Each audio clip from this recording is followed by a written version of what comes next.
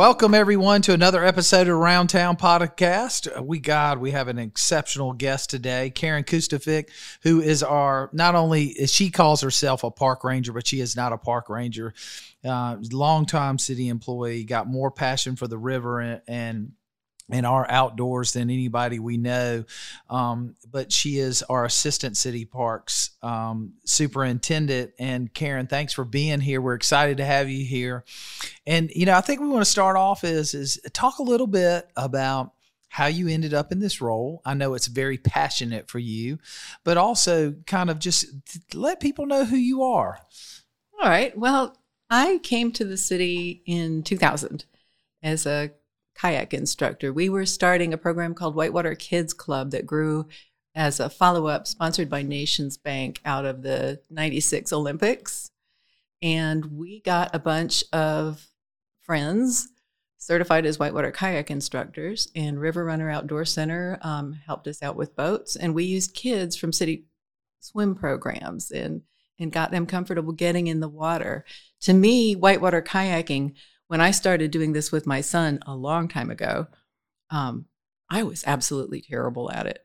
It was just awful, but I was having the best time. I couldn't learn to roll my boat upright for months, and I would just swim out of my boat and emerge bruised and banged up, right? But I was having a wonderful time. I fell in love with our rivers here with the Saluda, and then generally the state's rivers. We're so fortunate to have so much close to us. But I got real opinionated about how we manage our water resources, as you probably well know. She's not quiet, folks, about that. Just in case you don't know, Karen. Our water resources, our rivers, we brand ourselves on them, and they're worth protecting. So I found myself in council chambers with a then new assistant city manager, new director of parks, Allison Baker, and I was gathering about 20 or 30 of my friends to explain that this low island crossing that was proposed by the River Alliance might have some problems. It would be hard to maintain and would present more or less a low head dam, which is nationally a safety hazard. And at the end of that, I gave Mr. Baker my cards, and I'm interested in pairing recreation and environmental advocacy. And that's how I got here. Eventually. And you heard that right. Karen's been there 23 years. Yeah. Enjoying protecting and advising us on the river. I'm real interested. What happened to that whitewater program? It tuckered out when we lost Nation Bank support. And I'd love to see it resurrected one day. I think maybe not. We were perhaps putting the cart before the horse in that jumping right into whitewater, especially as a kid, is difficult. So I do summer camps right now. I've got practically full 6 weeks of summer camps where we put kids on the water and we sample everything. We start on the canal, we go to the Congaree, we do Cedar Creek in the National Park, the Broad River from Harbison down. We go out to Lake Murray, and then we finish up on the Saluda. If you live here, you should drive over these bridges and go, yep, I've been there. I know that river. I know this creek. And it's really part of a sense of the place. It's important.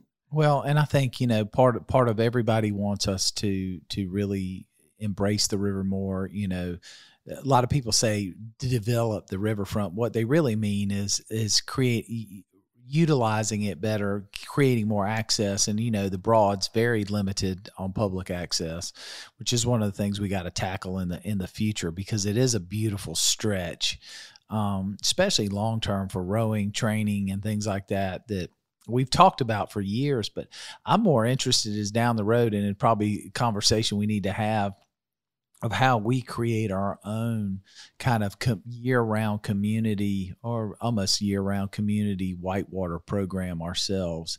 It sounds like we had the basis of it. So how do we resurrect that? But where we really have it like a center, where it's a part of our parks and it's a permanent program.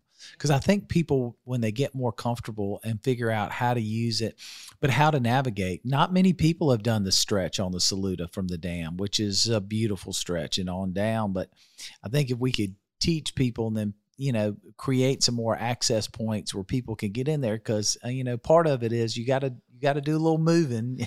Oh yeah, it's and it is the whitewater is the culminating. So you start in a easy, a sit on top, an introductory, a wreck boat, a float, a tube. People fall in love with the river that way, and then they go to the excitement, the challenge of whitewater, and it is a building block thing. If we get, we do have an easier float point upstream of, and you were talking about opportunities as the Carolina Crossroads project culminates. I think there'll be an easy float from there down to Mill Race. Mill Race is the rapid. We've got our main park entry at a rapid, which most people don't need to run. And so that would be a takeout for some people. And it is a put in today. We want people to put in under the boardwalk and then float down to downtown Gervais Street. And that's what Michael Mayo and Palmetto Outdoor and, many of the outfitters are doing right now. That's so popular. Thousands of people every weekend float that river in the summer when it's hot. There's nowhere better to go than the cold Saluda on a hot summer day. There is no doubt. And it's funny how many people haven't done that. One of the things I find more and more people, well, I've never done that. I'm like, why haven't you? It's the best 3 hours you can spend. It's an easy, fun float. You meet all types of people cruising down, and you get to see the city and what the city has to offer from a totally different perspective. Right. And so that we're planting that seed, at least with our summer camps and with kids, and with so many people coming to the Saluda, we let them know these opportunities are here. We've got plenty of local outfitters who are really good at doing that, but it would be terrific to grow that again through city programming. Yeah. I mean, for me, it's like a training course, or maybe we just need to build a great place for people to launch, and create some multiple points. Cause I hear some folks are like, well, I'd really love to launch from the Gervais Street down and have a place further down, right, and connect there, because I want to see the other parts of the river. So we do have a takeout at Granby Park downstream on Catawba. And that's a good alternative right now where the coal tar project is going on at the Gervais Street. And that Gervais Street access is terrific, but parking was very, very limited. It was always jam up in the summer. There's maybe 20 spaces there. That's not enough. So it makes you think about what shuttle looks like too. Even though we've added parking at the Saluda, we exceed that. So on a summer weekend, we are jammed, parked on both sides of the road.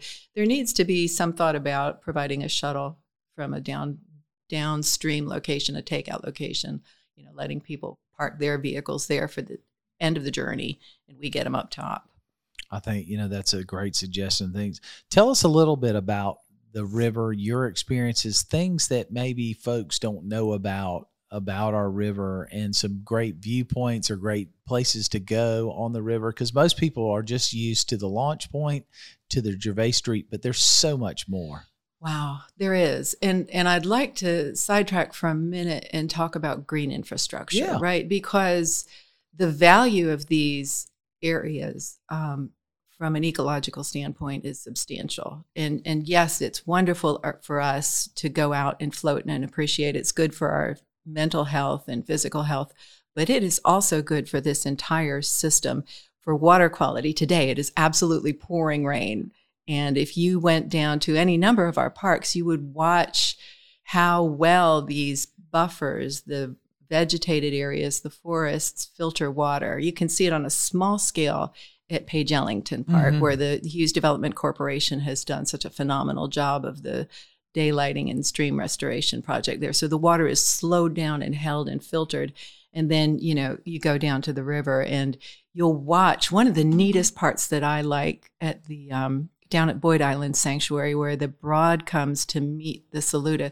There's that mixing spot, and it's never in the same place twice, much like my favorite Heraclides quote, you can never stand in the same river twice. Right? You will always have a slightly different place where that zone is, the muddy water versus the clear water. But you get to see so much. And this green infrastructure from both a water quality and a cooling perspective, right? The USC Heat Island study last summer, they rode all around town, and then they came down and checked out the Greenway, and our temperatures were substantially cooler.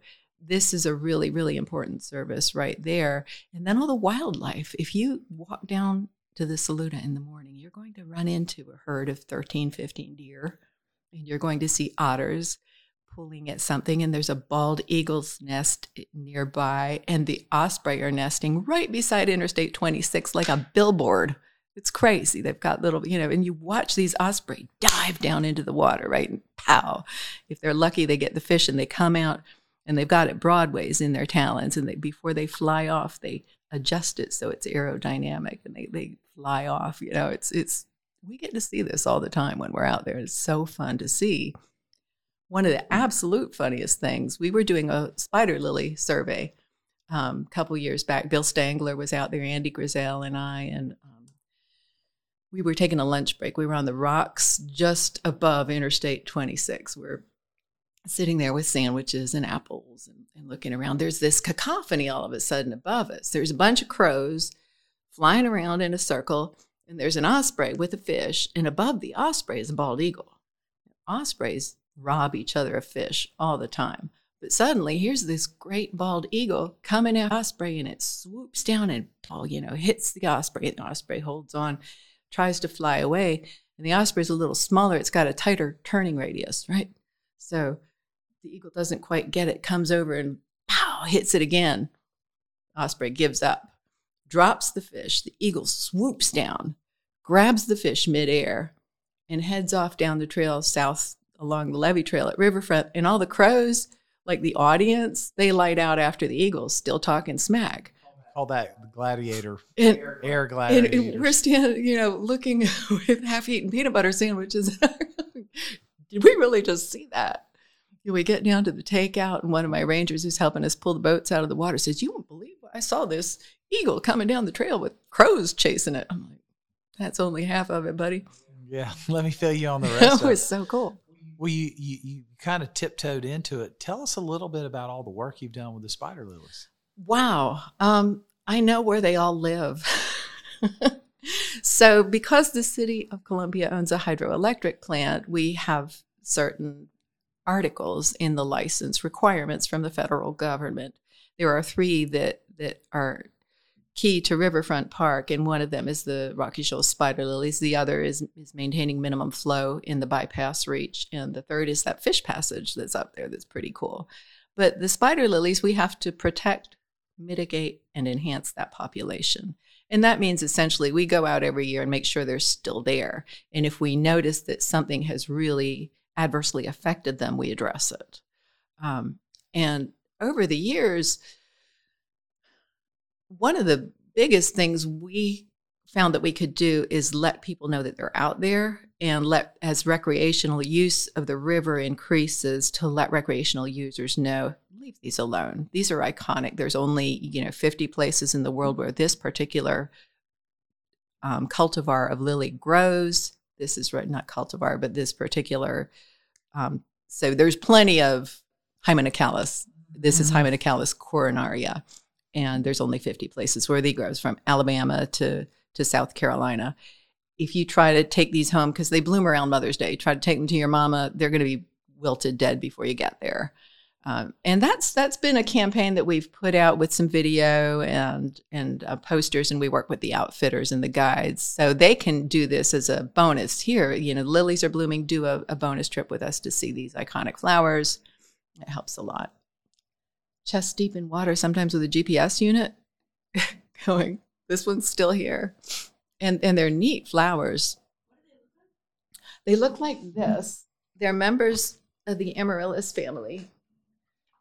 And they're big, white, cup-shaped blooms. And the neat thing about these plants is the plants grow with their feet in the water. When we first started doing those surveys, we would get a tape measure and measure the depth of flowers in the water, and found that sometimes, they were standing, the foliage would be 54 inches tall. The plants would be 3 feet deep in the water. We'd count how many blooms. But they're just really neat to see. So when you say that they're 3 feet in the water, you're just measuring the water. How deep rooted are they then from there? That's a really neat thing. Not very. Not very. No. If you grow... so is it like a bulb at the bottom? Yeah, it's a lot like crinum lilies. If you grow crinum lilies, they're for our listeners who have gardens. Who have green thumbs that I don't. Yeah, they're not real deep. They're maybe 4 or 5 inches, that root mass. That's interesting. But those roots are tenacious. They have to be. It's called an adventitious root. And so what's really neat, if they grow from seedlings, like these clumps will expand as lily clumps do. This is a member of the amaryllis family. But also they'll do seeding. And the seeds are like walnuts. And they sink. They don't float. Which means that if they fall into a deep pool, they're gone. But if they get into the right crevice and then they send out that little adventitious root and it grabs hold of the rock and the cobble and gets established. And if it's lucky, if it doesn't get a flash flood, then it establishes a new plant.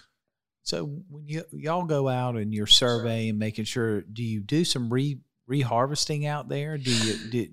Are you planning on a thing to continue to keep them growing and taking advantage of modern science? We have found what works and what doesn't work. There was no manual on how to restore a population of spider lilies. And so at the advice of the contract botanist who began this project with us, Cindy Albach, we did harvest seeds, especially in areas where they were likely to not survive, to fall into a deep pool.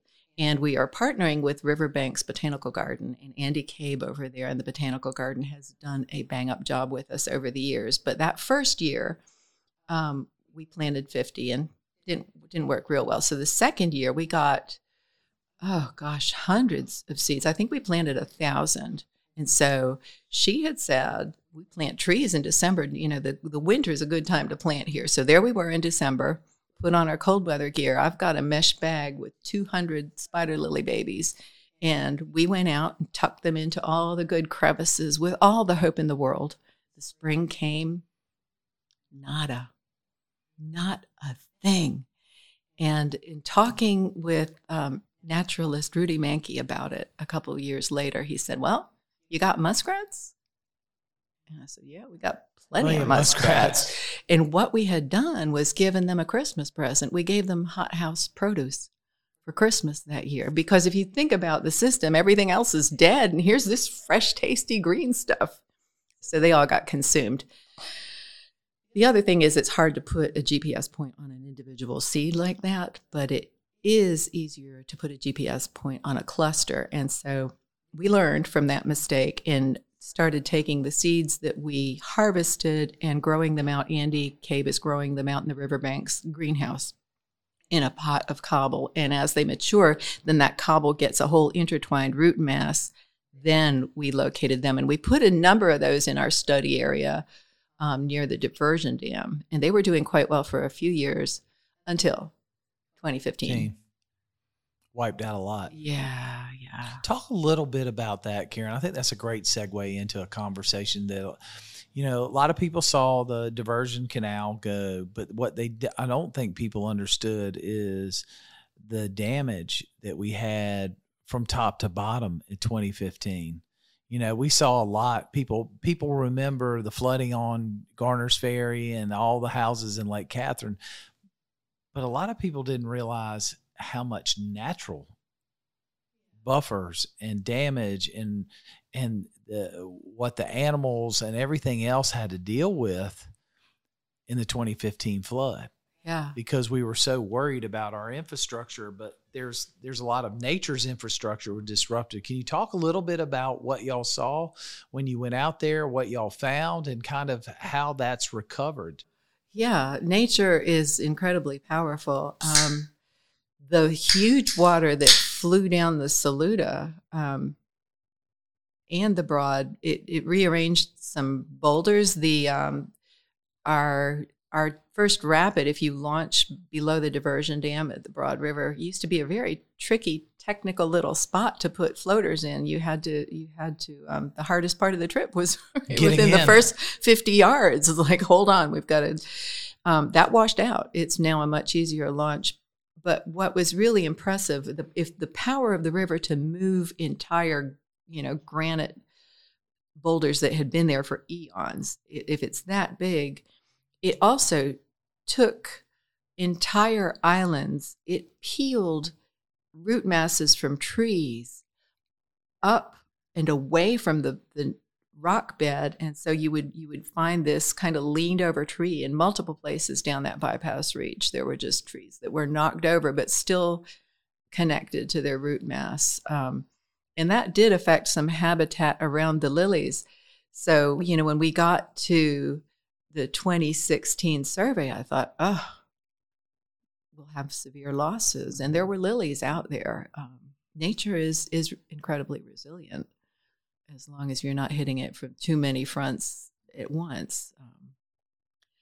But the breach in the canal and the water that managed to come under the head gates and scoured out, the canal has been surveyed extensively, and we're finally getting to that point where we're ready to rebuild it. It'll be wonderful to have. But the scouring and the rearranging, the current, just deposited new sandbars and hollowed out new channels all over the place. And it laid bare the foundation of that 1894 hydroelectric plant, which is really neat to see.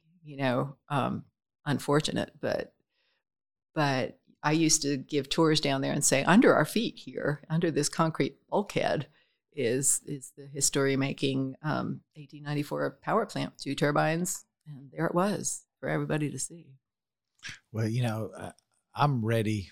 I think we finally got somewhere with FERC and FEMA that we can start. I'm ready to get it. I want to get our hydro plant restored because it's only one of 2. It's one of the second oldest out here. There's only 2 in the South Carolina that are almost similar. That's in Union and here, so we're almost similar canal, and the history behind it. I really want to get it, but the flood, when we saw the damage afterwards, and you talked about the spider lilies, relocation of animals, but the flow of water.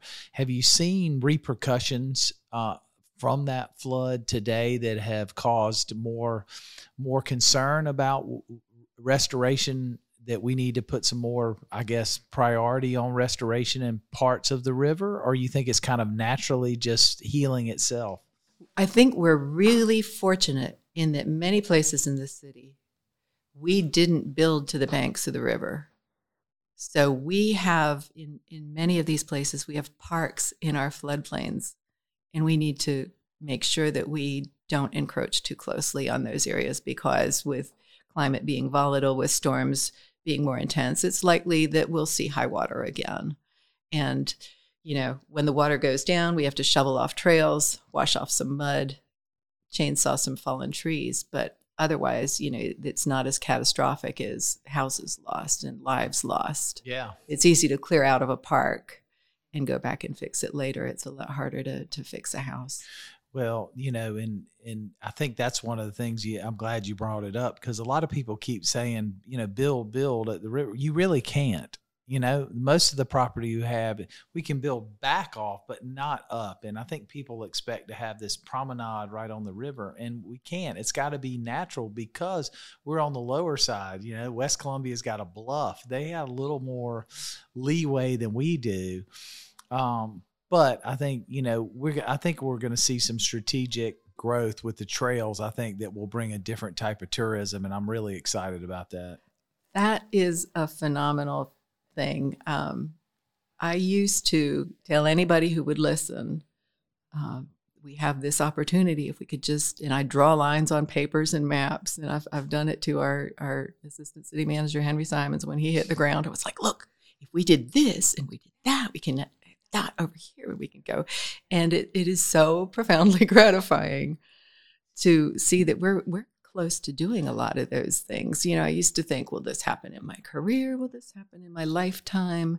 And now it's tangible. We kind of laugh. You brought up earlier about one of the plans from 1905, and it's interesting if you go back and look at that modernization of Columbia. It talks about Finley Park, talks about relocation of the rail downtown. It talks about, the riverfront, the connectivity. I mean, it's just, it's amazing. And we laugh about it, here 128 years later, we're making the train. But, I'm excited. We haven't had a formal announcement yet, but we have worked with Dominion to gain access for the next 100 years to close to 400 acres on the river that give us the ability to get all the way up to the flyover, up to Saluda Shoals. And that gets us connected to the Saluda, to the dam. And I hope within the next 5 years that we'll be able to hop on a bike and you'll be able to hike, walk, mountain bike, whatever you want to do from downtown all the way to the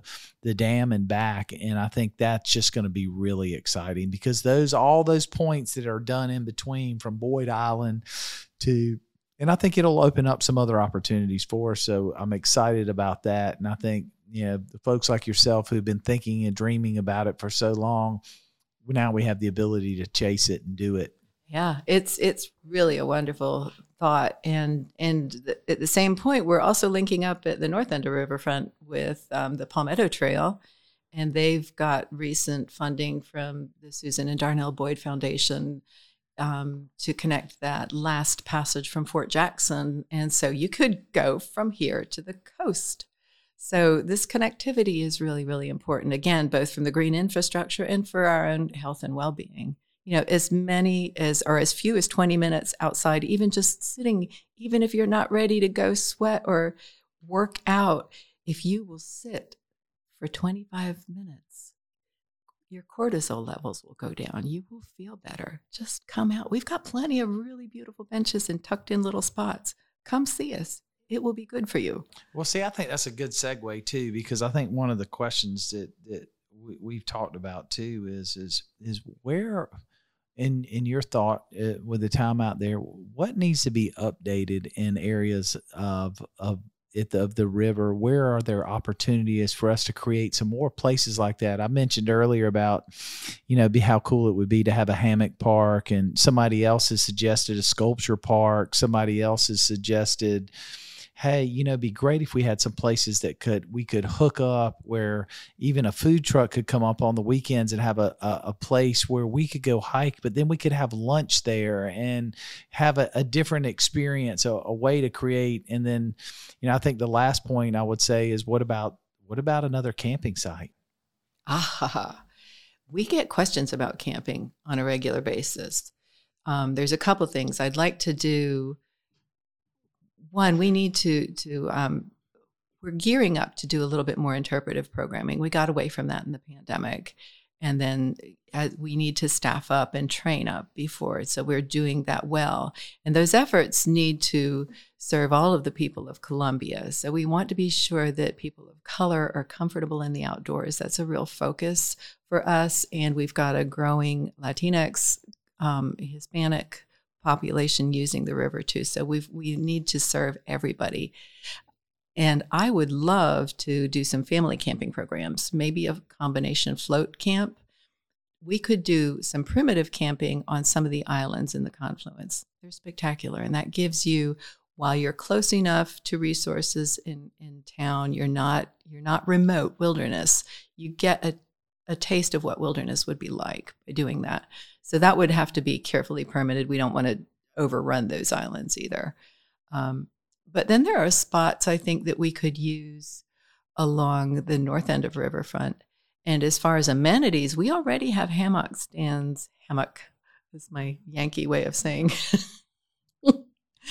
We've got hammock stands at Riverfront and at the Saluda. We've got some tucked in down at Shannon Rapids. So if there are lots of neat little tucked in spots that if you just ask a ranger, where should I go with this? We've got plenty of ideas where you can, put your picnic in a backpack and go and do those things. But yeah, upstream on the Saluda would be phenomenal for a lot of that, for camping, for. What would you like to see up there based on all your experience on the river and hearing what people are asking for and seeing what other communities have done? What would be one or two items that you think would be great for us to focus on? I think a really good put in and a means of getting there. So people can park downstream. They could park at say the Candy Lane if they're taking out at Mill Race, and we would get a means of shuttling them up top, taking them and their gear up to float down. That would make it easy and it would have a smaller footprint on that area. So we wouldn't have to, put in as much parking and all the rest of that for cars.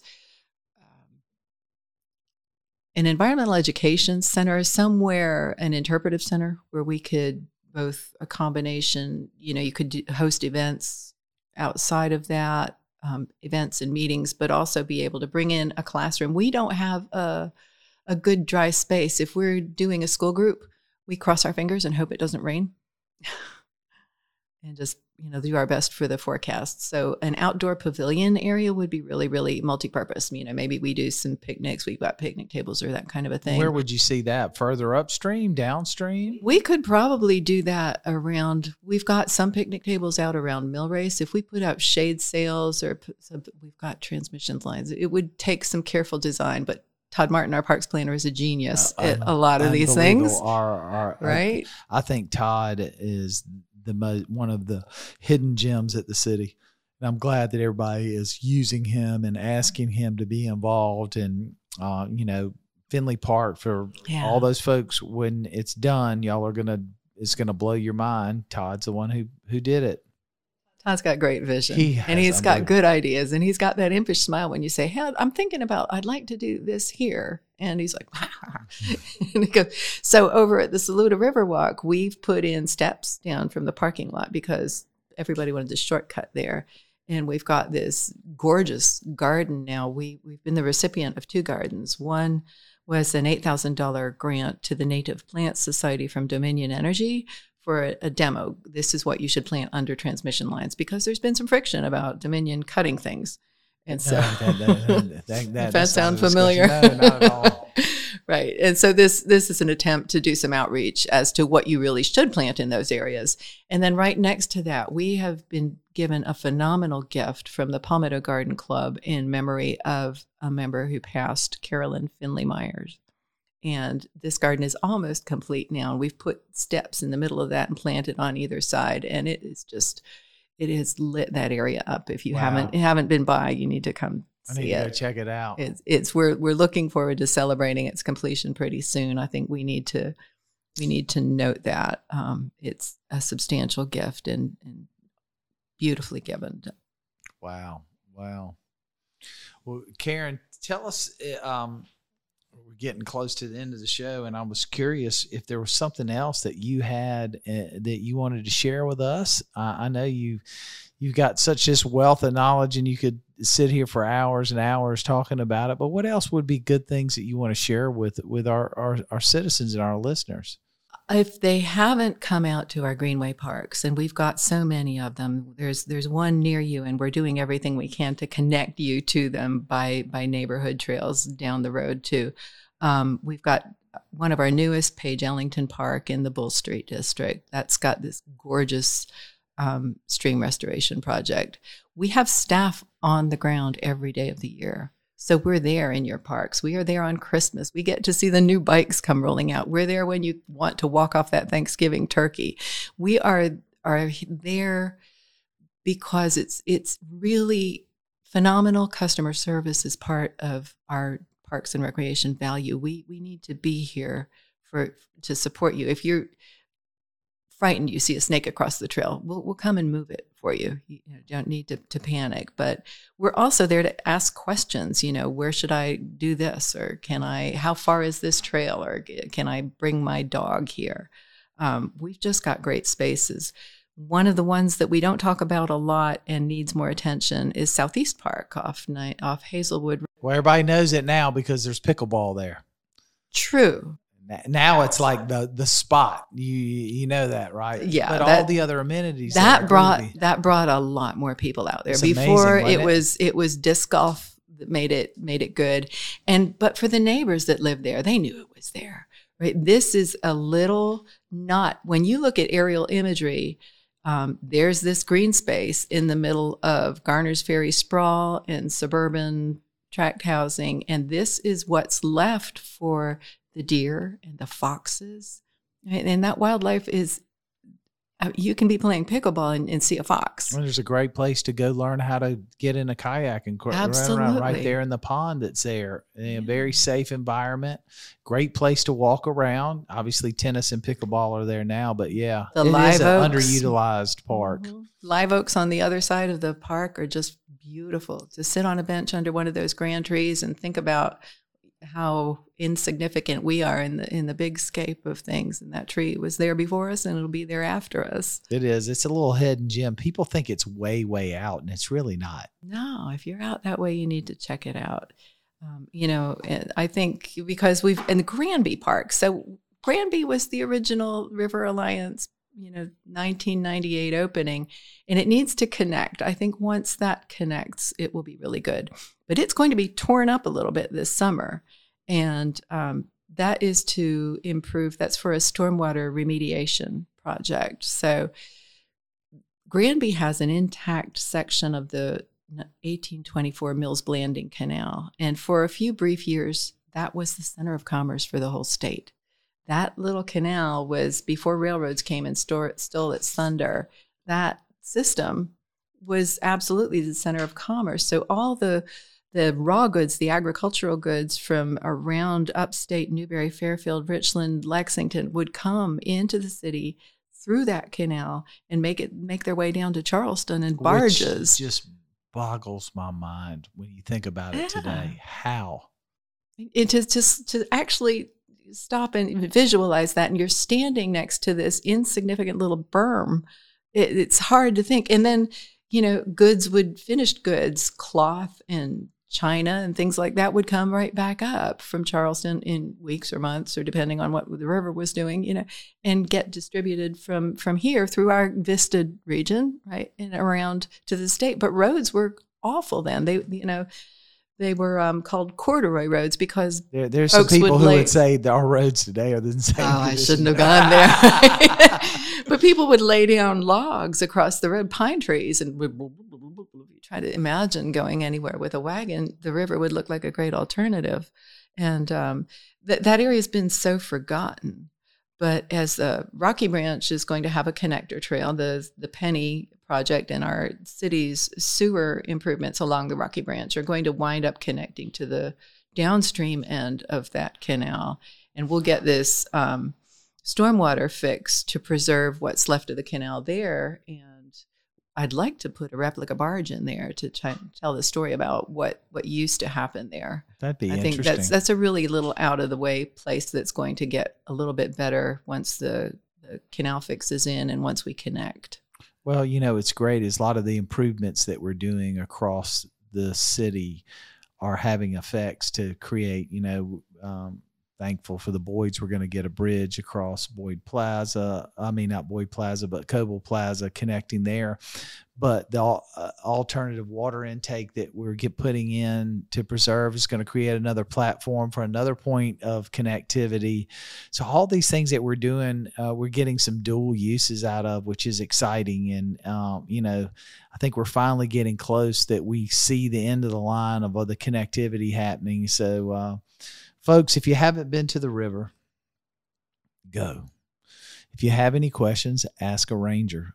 But as you are hearing today, as Karen shared with us, there's so many beautiful points. There's so many opportunities, and they're only getting better, and they're going to be more explosive. And so, you don't have to load up your bike. You don't have to load up your kayak. You don't have to take your tube or anything and go somewhere else. Just, hey, come here and enjoy what we have that we don't utilize as much. They don't call us the Three River City for nothing. Thanks for being here today. Thanks, Karen. Thanks for sharing with us. And everybody, we see you next time. We'll see you on the river.